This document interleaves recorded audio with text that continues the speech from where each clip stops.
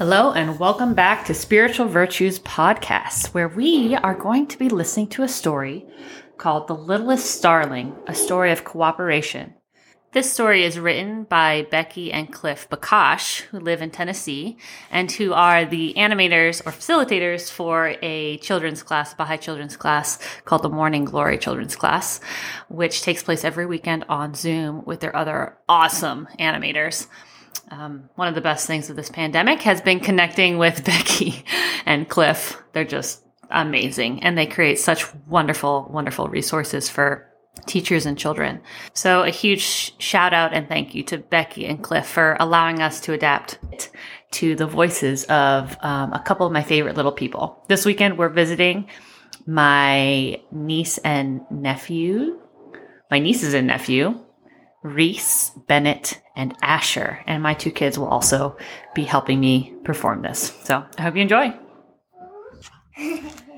Abdu'l-Baha said, the supreme need of humanity is cooperation. Our story today can help us better understand what cooperation is and why cooperation sometimes is the most urgent and necessary choice to solve our biggest problems. Let's discover what a flock of birds can teach us about the humble power of cooperation. Once upon a time, a big cluster of little birds was winging its way across the sky when the littlest starling spied some delicious-looking seeds in a field. Ooh, these looks like some nice seeds. Quickly, the flock swooped down to the ground where they feasted with delight. What they did not know was that a hunter had put the seeds there.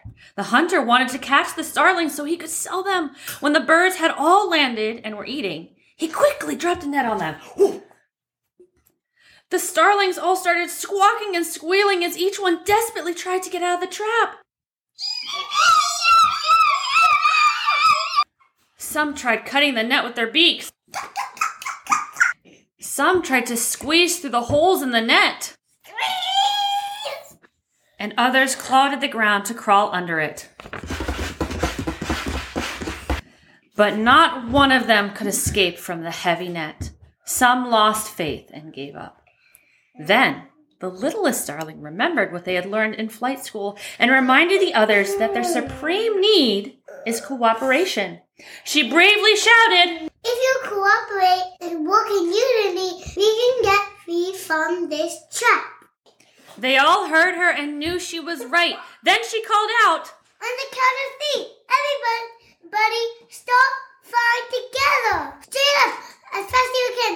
1, 2, 3. So the birds began to flap their wings faster and faster in unity. The movement of their wings became a steady rhythm. And as the beat grew stronger, they started chanting, Cooperate, cooperate, cooperate, cooperate, cooperate, cooperate, cooperate, cooperate, cooperate, cooperate. Their cry for cooperation echoed throughout the nearby forest. Then slowly, the heavy net started to lift off the ground. The hunter tried to hold on to the net, but the littlest starling cried out, Faster, fly harder, cooperate, cooperate.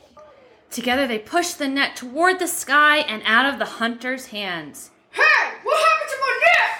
Up, up, up they flew, soaring away from the startled hunter.